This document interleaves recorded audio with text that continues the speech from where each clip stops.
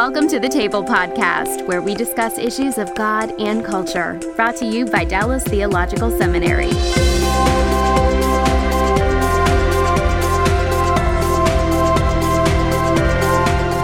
Welcome to the Table. We discuss issues of God and culture. I'm Darrell Bock, Executive Director for Cultural Engagement at the Howard G. Hendricks Center for Christian Leadership and Cultural Engagement, what we simply call the Hendricks Center. And we're here today with Dennis Rainey, who is CEO and President of Family Life and host of Family Life Today. So he does media, he does ministry to families. He's host of A Weekend to Remember, the Marriage Getaway, which several people in ministry have been on and have found extremely valuable. He's a writer of multiple books. Dennis, it's a real privilege to have you with us today. It's good to be with you, Darrell. I appreciate your ministry here on the table. You guys do a great job. Thank you very much. We are going to take a look at really a message that I heard you give at the National Religious Broadcasters a little over a year ago that I thought was just terrific and was really a helpful ministry. So what I want to do to start off with so people can get to know you a little bit is talk a little bit about your life in ministry, what you've done, and then we'll talk secondly after that about kind of where this message came from and why you think it's an important message for people to hear. Yeah, I appreciate that. I was involved in a true spiritual awakening, I think, at the University of Arkansas back in the late 60s. Out of that, there were 30 of us went into the ministry. I went into Campus Crusade for Christ, what was then Campus Crusade, and it's now Cru. Worked with high school kids all over the country for 5 years. Did a stint there in Dallas, Fort Worth, and decided that all the roads were leading back to somebody's house. What I was seeing happen in the lives of young people back then in the early 70s was dramatic in terms of how a marriage and a family impacted the youth of today. And so I decided to roll up my sleeves and come to Dallas Theological Seminary and studied everything Dr. Hendricks could throw at me, Dr. Pentecost, others. Was a wonderful experience at Dallas. Got the MABS, which served me well in what I was doing. And then in 1976, joined with two other couples and started what was then called the Marriage Preparation and Family Emphasis of Cru. And there was no plan on this being a ministry. In fact, it was called an emphasis, which is just one notch below a tick on a hound dog. It was not a very esteemed ministry at that point. But we started ministering to the staff of Cru, all the engaged single people or engaged people who were getting married. And long story made short, they would come to this conference, they'd get the biblical blueprints, and we really took the better part of, I would say, the first 20 years, constantly studying the Scriptures, seeing if we could reduce it down to the essence of what the Bible teaches about marriage and family, and created what we call the blueprints for a marriage and a family. And when a husband and a wife both have the same set of blueprints, you can build a house if it's a single set of blueprints. But when you got two imperfect builders with two sets of blueprints, that's going to be trouble. And that's why I think we have difficulty in the Christian community today. We've not equipped our single people, engaged couples, newly married couples, or married couples with a single set of blueprints that spell out how God does build the house, those who labor in building houses today. And we've now trained more than 3 million people through our events around the United States, more than that around the world. We're in 109 countries of the world. Got a daily radio program called Family Life Today that speaks to about 1.5 million people a week. And we've just found that wherever you go, whether it's America or another country, that family is an international language. And Darrell, I think family for the church, and I know a lot of your viewers work in churches and certainly go to church and are looking for a way to reach the lost. I think family is like a Trojan horse to be able to take the topic of the family and to get into people's heads and hearts and lives and to speak with them about Jesus Christ, His claims, and how the Word of God can bring life where there's death, how He can bring hope where there is none.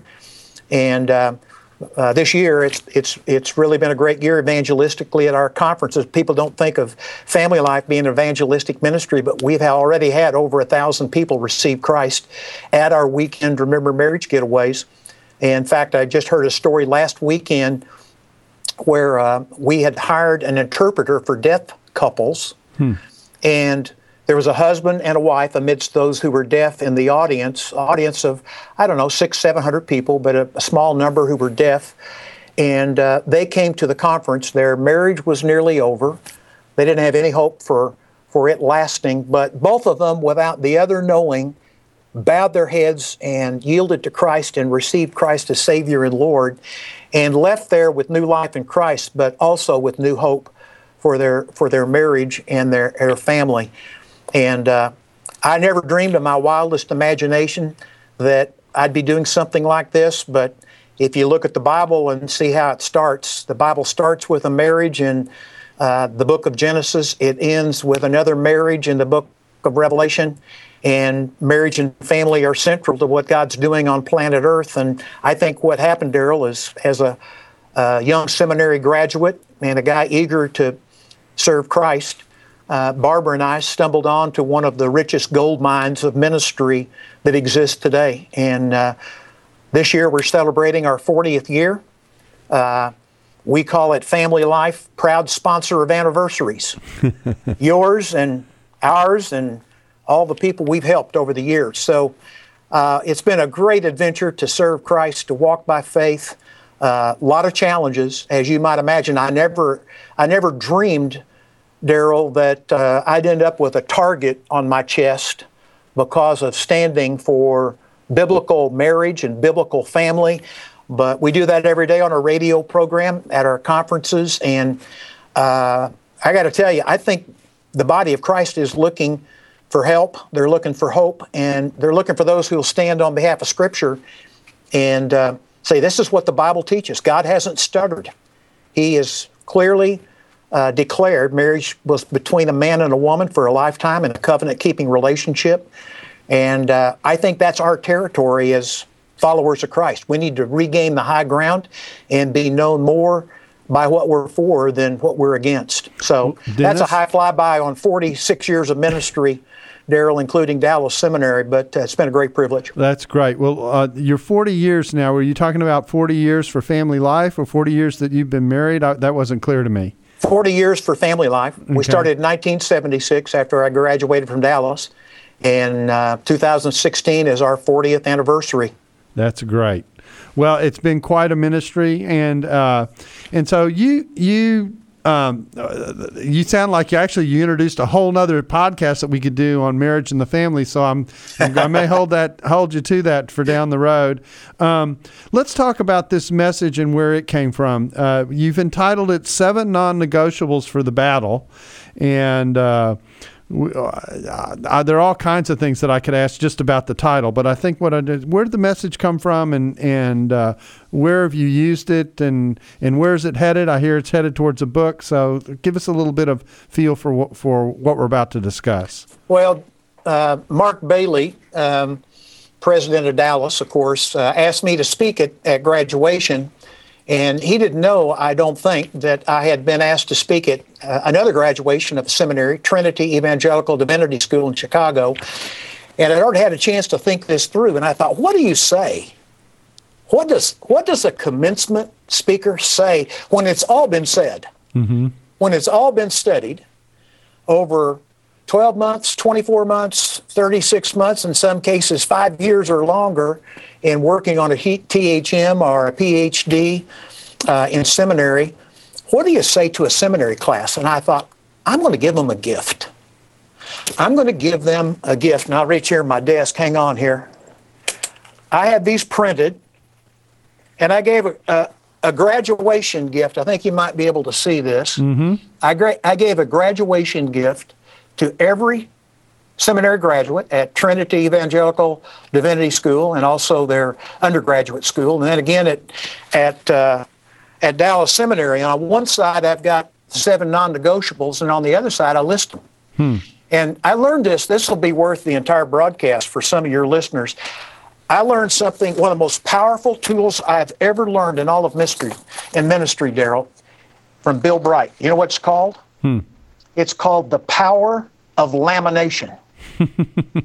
If you take 7 points and you put it on a card and you just print it, it's X.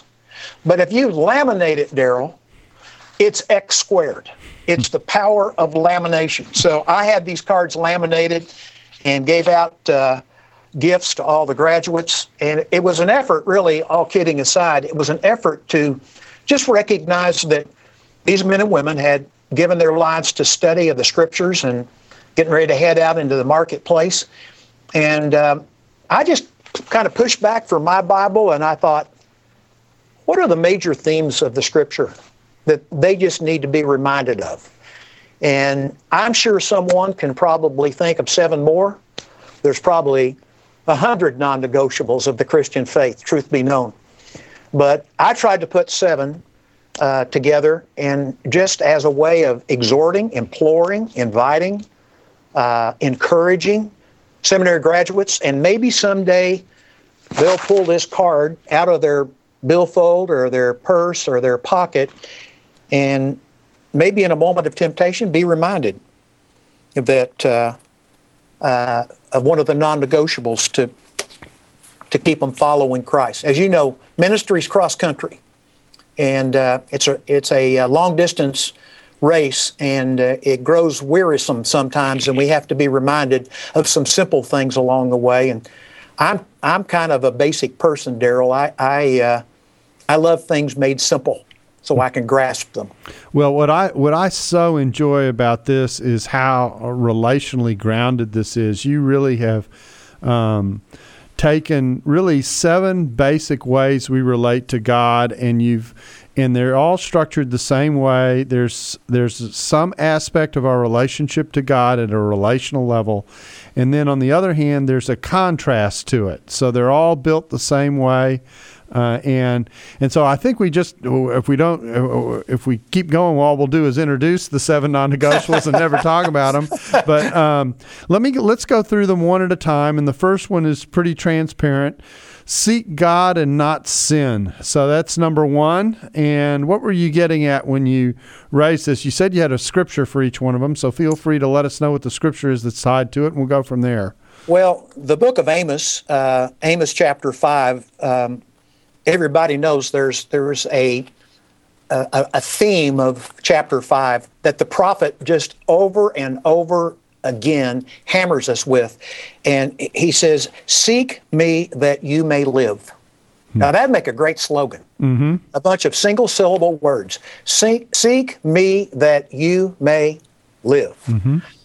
God's trying to get his message across to us as pilgrims. And you know what a pilgrim does? He's on his way to a mission, but a pilgrim can wander.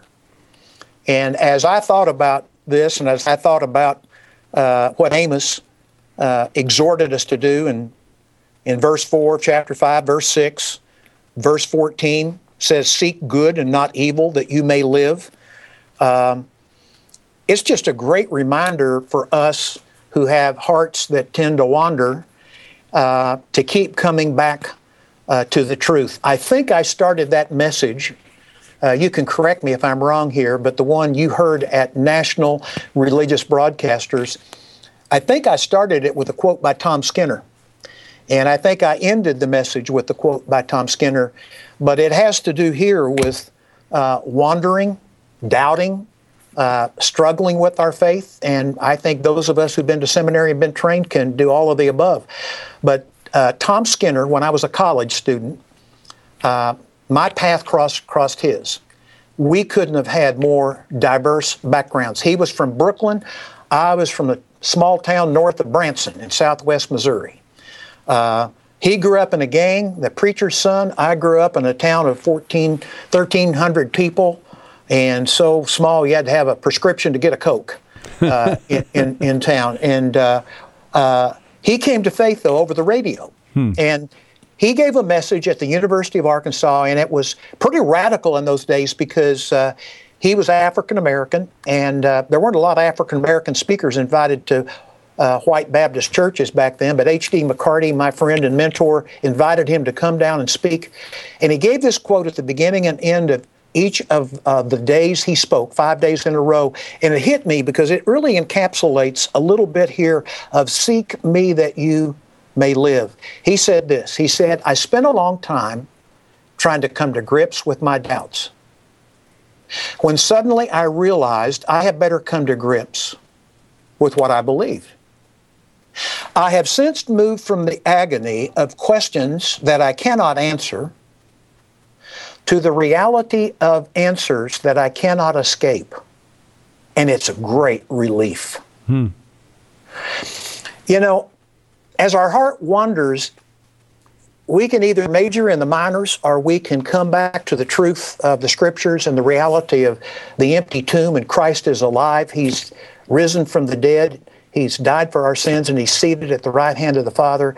And we can come to grips with what we believe. And I think this seek God, not sin, really hits at the core of where we are. We have to just keep coming back to God, keep coming back to the truth, not caving into our doubts, not caving into those questions we can't answer, but determining what we believe in a culture that desperately needs us to do that and declaring that to a needy people in our nation. Well, that's a great place to start, and of course, you know, there's a wonderful text in Proverbs that this alludes to. It seems to me as well, and that is, you know, the beginning of wisdom is fear of the Lord, and that takes us to number 2, fear God, not men. Very important idea, very much at the center of Jesus's ministry as well. So, what were you getting at that on that one? Well, the fear of the Lord is one of the anchor teachings of the Old Testament. Of course, the New Testament speaks a great deal of the love of God. I think it's when you couple the love of God and the fear of God together, you get the right approach to God. And I think we've lost a lot of the fear of God today, Daryl. We don't hear many messages about the judgment of God, the wrath of God, about hell. And, you know, the book of Proverbs begins, the fear of the Lord is the beginning of wisdom. And Proverbs chapter 19, verse 23 says, the fear of the Lord leads to life, and whoever has it rests satisfied, and he will not be visited by harm. Another passage says, in essence, kind of summarized at this point, the fear of the Lord leads to a good conscience and a good night's sleep. And, you know, shame does a lot to our souls. And I think the fear of the Lord was meant to keep us out of the mud puddle of sin and out of the trap of pleasing men, and call us to put God in His rightful place and to fear Him. I tell the story early in my ministry. I attended the Billy Graham School of Writing in Minneapolis. I was not a writer. I got one of the lowest grades I have ever received in typing and in English. I did not do well, Daryl, as a student, young man in high school before I went to college. And so I decided I wanted to write. So I went to Billy Graham School of Writing, and stayed at this Holiday Inn that had one of the slowest elevators in the world. And I was on the 3rd floor, and I pushed the button, and I could hear it grinding its way up, and I thought, this thing is going to take forever. I'm just going to walk out and down the steps. And as I walked out and down the steps, there on the steps right in front of me was, I assume, a Playboy magazine. I mean, it was centerfold, laid out. And, you know, I'm amazed at how many thoughts a human being can have in a millisecond. I thought, wow, that is one incredibly fine specimen of the female race. And then I thought, no one will know if I pick this up. Then I thought, God will know. And then I thought, I'll have to tell Barbara, my wife. And so I literally, in those moments, thought all the way through that, stepped over the magazine, went down the stairs, went to the school, 12 hours later after dinner, came back to the same hotel, obviously to go to my room, pushed the button. I could hear it grinding its way down and thought about how long it would take to get down. And I literally had forgotten what I'd run into at the beginning of the day. Plus, who would think that 12 hours later, there would still be a trap set for me at the top of those stairs? And the reality was, it was still there. And I think the fear of the Lord was what turned me away at that instant. And I wish I could tell you that every time I have confronted sin, I have confronted pleasing men, that I have turned away from that and feared the Lord and reverenced Him and lifted Him up and sought to please Him. I haven't, but I would say that over my lifetime, the fear of the Lord has kept me out of a lot of traps and has kept me faithful to my wife and has kept me faithful to my family and also kept me faithful to the Lord that I love. I think it's a center post of the Christian faith. I think we need to be talking more about the fear of the Lord today, Daryl. Someone has said, sin would have fewer takers if its consequences occurred immediately. And I think the fear of the Lord keeps us away from sin, away from pleasing men, and guides us toward a holy life. God is a genius storyteller, and the evidence of this is threaded throughout Scripture. In Christianity Today's new show, Holy Curiosity, with me, Kat Armstrong, we explore storied connections threaded throughout Scripture from the Old Testament to the New. Our first mini-series, Connecting Dinah and the Woman at the Well, welcomes experts like Drs. Tim Mackie and Diane Landberg to give us insight and context into the physical location and meaning of these two stories. These stories will spark holy curiosity in your own faith, because once you see these connections, you can't unsee them. God wastes no person, place, or thing. Listen and subscribe to Holy Curiosity with Kat Armstrong on your favorite podcast platform. Well, that's 2 of the 7. We're kind of running out of time here on our initial segment, but let's try and see if we can sneak the third one in about a minute here. It's pretty straightforward, and really the rest of what we do elaborates this in many ways. It's love God and not the world. You know, how did Jesus summarize the Old Testament? Love God and love one another. Jesus embodied the great commandment, and He commanded us to do the same. Our hearts were designed to love something. I forget who it was that said this. Was it St. Augustine who said the human heart is an idol factory, or was it Calvin? Was it John Calvin? You remember? I have no idea, no. It is an idol factory. Our heart was designed to love something, and when we don't love God, we fill it with something else. And I think this non-negotiable is one that needs to be revisited from time to time. Just go back to the greatest commandment Jesus ever gave. The essence of it is to love God. Bill Bright used to speak frequently to us as staff members about not leaving and not losing your first love. I think the ministry can become a mistress. I think activity and service can take the place of God in our hearts. I look back over my life and I think my heart can not only wander, but it can idolize that which was only meant for God. And I just have to constantly come back to what I was talking about a bit earlier, the need to refresh my first love.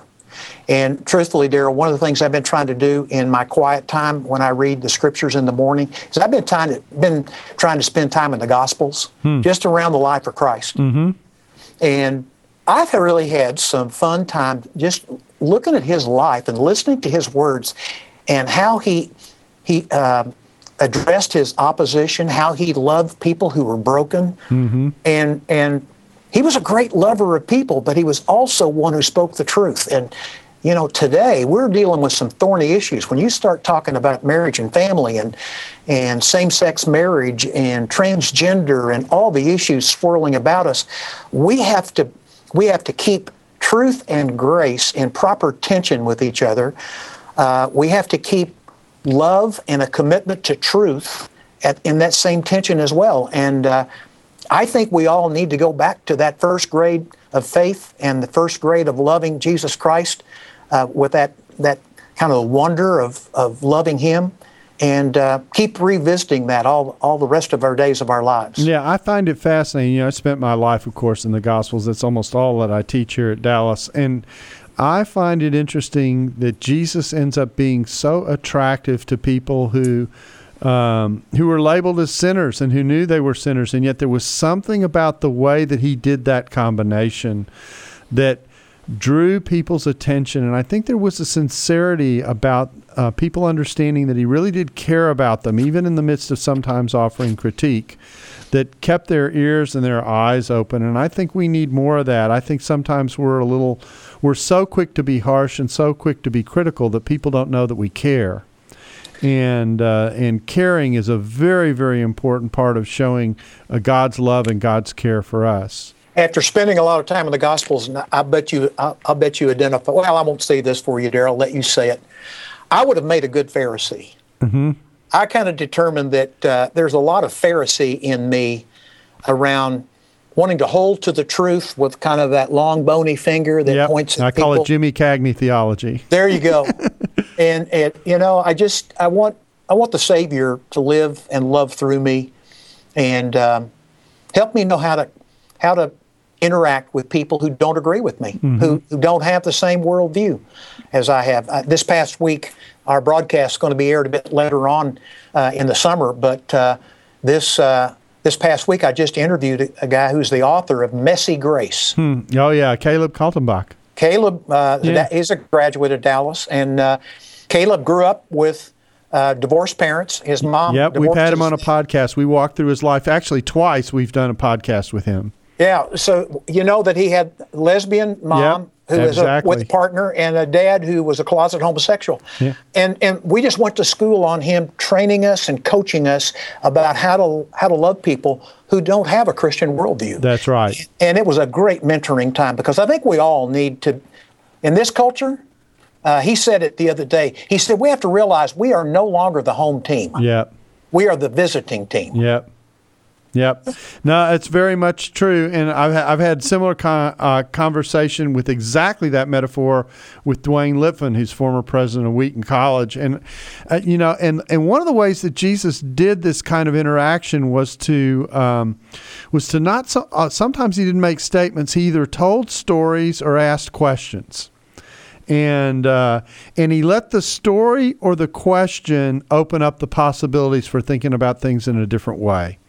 And I think sometimes we tell too much and don't illustrate enough. No doubt. And so this is an important one. Love God and not the world. The way of the world is obviously not always the way of God. And so keeping those two separate is important. Let's go to the fourth one, or we're going to run out of time. Number 4, believe God, not the deceiver. Yeah, this is a good reminder. I just want to read you Jesus. We're speaking about His words here. Let me just read you His words when He was speaking of the devil. He said in John 8:44, "You are of your father, the devil, and your will is to do your father's desires. He was a murderer from the beginning and has nothing to do with the truth, because there is no truth in him. When he lies, he speaks out of his own character, for he is a liar and the father of lies." I think all of life is one long process of deciding who you're going to believe. Believe God or believe the deceiver. And I forget who it was who said this, that we need to counsel our soul wisely. As we talk to ourselves, we need to remind ourselves of the truth. I am glad I am married to a great wife who, although she never attended seminary, she is a great theologian. She's an artist, but she's a great student of the Word. And frequently, she takes me back to the book, and not in a confrontive way, but as a great reminder Dennis, believe God. Believe the truth about what He said about you and about how He's going to use you. He's not done with you. Keep on trusting Him. And, faith, if you look at the Old Testament, there's a lot the Israelites flunked out because they didn't walk with God and didn't believe Him. In fact, they wasted away in the wilderness because they didn't believe God. I think there's a great warning for us today. Are we believing God for too much? Or are we trusting Him and not believing Him for too little? Yeah, and it's interesting. You've got a kind of a, if I can say it, a deceptive trinity here that's built into this. I just noticed this. You've got men, world, and the deceiver. Between those three, you're in danger if you're not careful. Yeah, you are. That's really kind of summarize it, doesn't it? Yeah. So, this is another one where again it also says something about being careful about our instincts, and that leads us into number 5, which says obey God and not your appetites. Between what the world teaches us, what men tell us, what the deceiver wants us to do, particularly in thinking about ourselves and perhaps making us more selfish than we ought to be, making us into thinking that we can be little gods when we're not. The call is to obey God and not the appetites. I'll tell you, as I get older, and Daryl, you should comment on this, my sin nature doesn't get any sweeter. Mm-hmm. My appetites, I wish I could say they're all sanctified, but it seems like they're more contrasted than ever before with what God's trying to do in my life. And I'm just realizing that this subject of obeying God, again, I'm not remembering who said this, on the door of opportunity is swings on the hinges, the small hinges of obedience. And who knows what kind of opportunities we missed because we missed the chance to obey God and not follow Him and what He wanted us to do. I'm excited about the next season of my life. I think every season is marked by walking by faith, and ultimately, as you walk by faith, you got to learn and also obey God as you step out and trust Him, just like you did in the beginning. I look back on the steps of faith I made when we started Family Life. I didn't know what I was doing. I don't know how you started out teaching, Daryl, whether you were an eloquent professor or not, like you are now. I was all 28 years old. Yeah.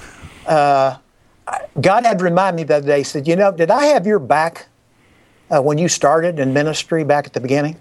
Yeah.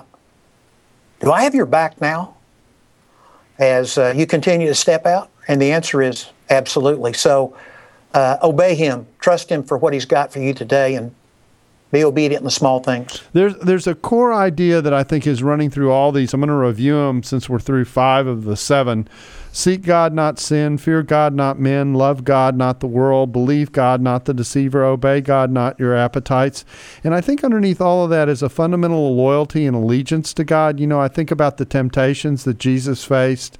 And when you boil it down, His responses, there really is a commitment to an allegiance and loyalty to God that's driving Him in His responses. And He will not be unfaithful. Yeah, and fresh surrender needs to occur every day. Mm-hmm.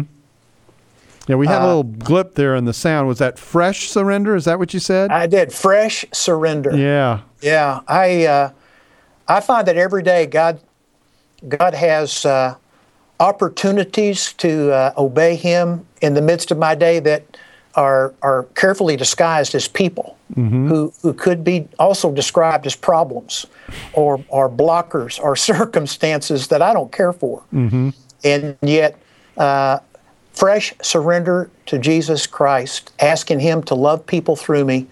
I was in a meeting yesterday and I had to just check myself. Now, is this your ego? Are you pushing back on this person because they don't agree with you? What's your humility and teachability factor here?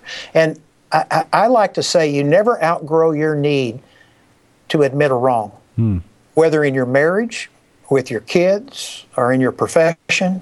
In fact, it's always good to remember, when's the last time you had to ask your spouse to forgive you? That's a good question for all of us to ask. There are several thoughts that pop in my mind because I kind of have a running joke with God. My wife and I actually do, and it kind of takes two forms. One is I'll never tell God I'll never do something because that's a guarantee I'm going to have to do it. Yeah. And the second one is there are sometimes people who get under your skin who God seems to constantly have you be reacquainted with in life just to remind you that there are things to learn. And so those are kind of two classes of things that I think God does on a regular basis just to remind us that, I am forming and shaping you into a different shape than what you had. And I'm using either this situation or that circumstance that you said you never wanted to walk into, or this person that you don't like being around, but that you have to work with in order to make this happen. And after a while, I find myself, particularly with people who fit this category, I find myself catching myself saying, God has this person in your life for a reason. And it's probably a good reason. It's probably something you need. I think every day we have to have fresh surrender. Mm-hmm. We have to decide we yield again to the King of Kings, the Lord of Lords, and subjugate our egos, maintain our, hopefully, a humble attitude and a teachability. One of the things the Proverbs constantly implores me to do is to learn, is to be teachable, is to hear, is to be willing to admit fault. And I think you can tell if you're surrendered or not. A Christian leader I know used to say, you can always tell if you're a slave of Christ because you'll be treated like one. Huh. And I wonder sometimes if we're not wanting to be treated a little more highly than a slave of Christ, when that really is our ultimate calling. One of the things that I talk constantly about is the idea of Christians needing to lose their sense of entitlement because that actually gets in the way of their walk. And when we think that we're owed something, that usually means that we're operating not out of the Spirit, but in some other mode. We may be loving the world a little too much and wanting too much for our appetites. And so that's why God puts these difficult circumstances and difficult people in our lives in some ways, because it's a way of teaching us how to relate and how to relate well in a context where sometimes we may have to be a little more sensitive than we normally would be. You're really touching on the sixth of the seven non-negotiables, which is serve God, not self. That's right. Yeah, because in the end, that is a big one, because our tendency is always to want to put ourselves in control of what's going on around us. Yeah, it's back to Joshua's words. As for me and my house, we will serve the Lord. And that means, you alluded to this earlier, going anywhere, doing anything He wants you to do. I always kind of shudder when I hear of a follower of Christ say, I'll do anything except go to this location or live here or do that. That's a dangerous statement. You said it earlier, Daryl, but we need to be willing to obey God and do whatever He calls us to do regardless. Yeah, and serving God and not self means that oftentimes the self-interest that drives a lot of our decision-making has to be set aside. We really have to examine ourselves to ask, do I want this because it's something I want and it puts me in the way of other people and serving other people? Or do I want this because this is something God is calling me to do and I'm being faithful to Him? Right. And, usually the ministry has so many ways, and I take it that many of our viewers are in some kind of ministry, either as laymen or as paid pastorate, etc. The ministry challenges us. Are we going to maintain that humility and yieldedness to Christ? We've talked about it several times as we've been through here. Serving God, not self. I don't think you ever outlive that one. No, you don't. And of course, the core sin at the beginning came from the deceiver.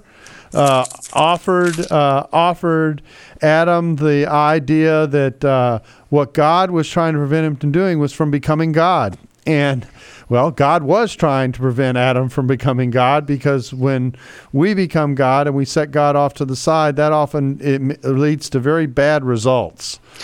I'm reminded of Isaiah's words when God asked the question, "Whom shall I send? And who will go for us?" And remember Isaiah's famous words, "Here am I, send me." That's not a bad place to be every day. Mm-hmm. Just declare to the Lord God Almighty, "Here I am, whatever you want to do." And frankly, Daryl, one of the things I recently spoke at a Christian camp in Central California, and I just decided, I prayed a fresh prayer, and I've prayed it many times since, but I decided, I said, "Lord, would you send Barbara and me to sit and minister to someone over dinner tonight? I just want to be available to go where you want me to go, where you want us to minister." And we sat down at a table, and we heard an heroic story of a guy who had been in prison, who had like a 0.1% chance of getting off of death row. And God got him off of death row through redemption, through Christ, got him a job. And it was a great story. We just all sat around the table worshiping God as we heard this guy declare God's work in his life. I would have missed that if I would have walked by sight. If I hadn't prayed that prayer, "Lord, just take me where you want me to go." There was one seat that was for two people that was right at that table. I'm so glad we sit there. Well, yeah, and God will bring those people and those circumstances into your life if you keep your eyes and your heart open. Right. It happens all the time. Well, the last one's a pretty important one. It says, "Worship God, not comfort." The older I get, the more I enjoy my creature comforts. And yet I am seeing that God is weaning me from this world and its comforts and preparing me for heaven. I told a friend just a few hours ago, I said, there is a heaven and it's not here. God is trying to take our love for the world and the love for comfort, and He is wanting us to get ready to worship Him for all of eternity. And I have no idea what that looks like. We get glimpses of it in the Scripture, but I got a feeling, a very solid belief now that it's not going to be boring. Mm-hmm. And I think this worship God idea comes back to something that we've been talking about through here, and that is the idea of loyalty and allegiance. It's giving honor to whom honor is due. It's declaring the worth of God. And of course, God has a worth that sets Him apart, that makes Him sanctified, and that is unique. And so we worship God, and I think worship is a word that we've narrowed too much. We think about worship as something that happens at 11 o'clock to 12 o'clock on Sunday, and maybe on a Wednesday night, and maybe when I'm in Bible study. But worship is actually something we do all the time, or at least we have the occasion to do it all the time. I have tried to develop this discipline, Daryl, of thanking God for a healthy body that is able to work in the yard on the weekends. The older now that's I've gotten, a stretch. That is a stretch. I hurt my knee here about 10 days ago, so I was having to give thanks for a new injury at this point in my life. But, I think worship can occur around the simple matters of life that we enjoy. Oh, absolutely. A sunset. My kids know I've got 6 kids, 22 grandchildren. I love to send out pictures of sunset off of our back deck. We overlook the Ouachita Mountains in Arkansas. We've got a beautiful ridge that our home is located on, and we have some spectacular sunsets. And those bring about worship. They declare the grandeur of God. So does a butterfly. Mm-hmm. The God who made 40,000 different kinds of butterflies is a God who I think demands and commands our worship, and to ascribe to Him the grandeur that truly is His. What a privilege to see Him at work and in other people's lives, and as well as creation. You know, the one that I like to do is I like to say, think what it takes for you to have a bowl of Wheaties in the morning. Think of all the jobs that have to be done and everything that needs to take place so that you can pour that grain into that bowl and, you know, put your sugar on it and put the milk on top of it, and think of all the jobs that have to be done, from the person who grows the grain to the person who puts the material up at the grocery store to the roads that were built so that it could be hauled from one place to, I mean, it's endless once you start thinking about it, to the packaging that goes in it, to the person who designed the box. I mean, it's a multiplicity of jobs that we see when that happens, and we can thank God that He's given people, because He's made them in their image and He's made them creative, that we live in the world and we have access to the multiple things that we do out of life because He's been good to us and given us people around us who are creative and effective in what they do. Your bowl of Wheaties is a good one. As you started talking about that, I thought about I'm on a personal mission to worship God and thank those who are made in His image, such as TSA agents at the airport. Yeah. They are made in the image of God. They're there protecting us, and yet we are rude to them. I love to thank them for their job. And I after I thanked them, and they go, well, thank you for saying thank you. I go, I'll bet you get thanked a lot, don't you? They said they've been spit on. Yeah, they've been cursed. Yep. People are rude. I'm also wanting to say thank you to police officers and to men and women who work in the restroom at the airport, to say thank you for your work. What a great job you're doing. That's all about worshiping God, I think. Yeah, we can worship God, lots of opportunities. Well, let me go through the 7 real quickly again as I'm thanking you for giving us your 7 non-negotiables for the battle. Seek God, not sin. Fear God, not men. Love God, not the world. Believe God, not the deceiver. Obey God, not your appetites. Serve God, not self. Worship God, not comfort. We thank you for helping us think through our spiritual walk and having us think through how we can better interact with a loving and caring God.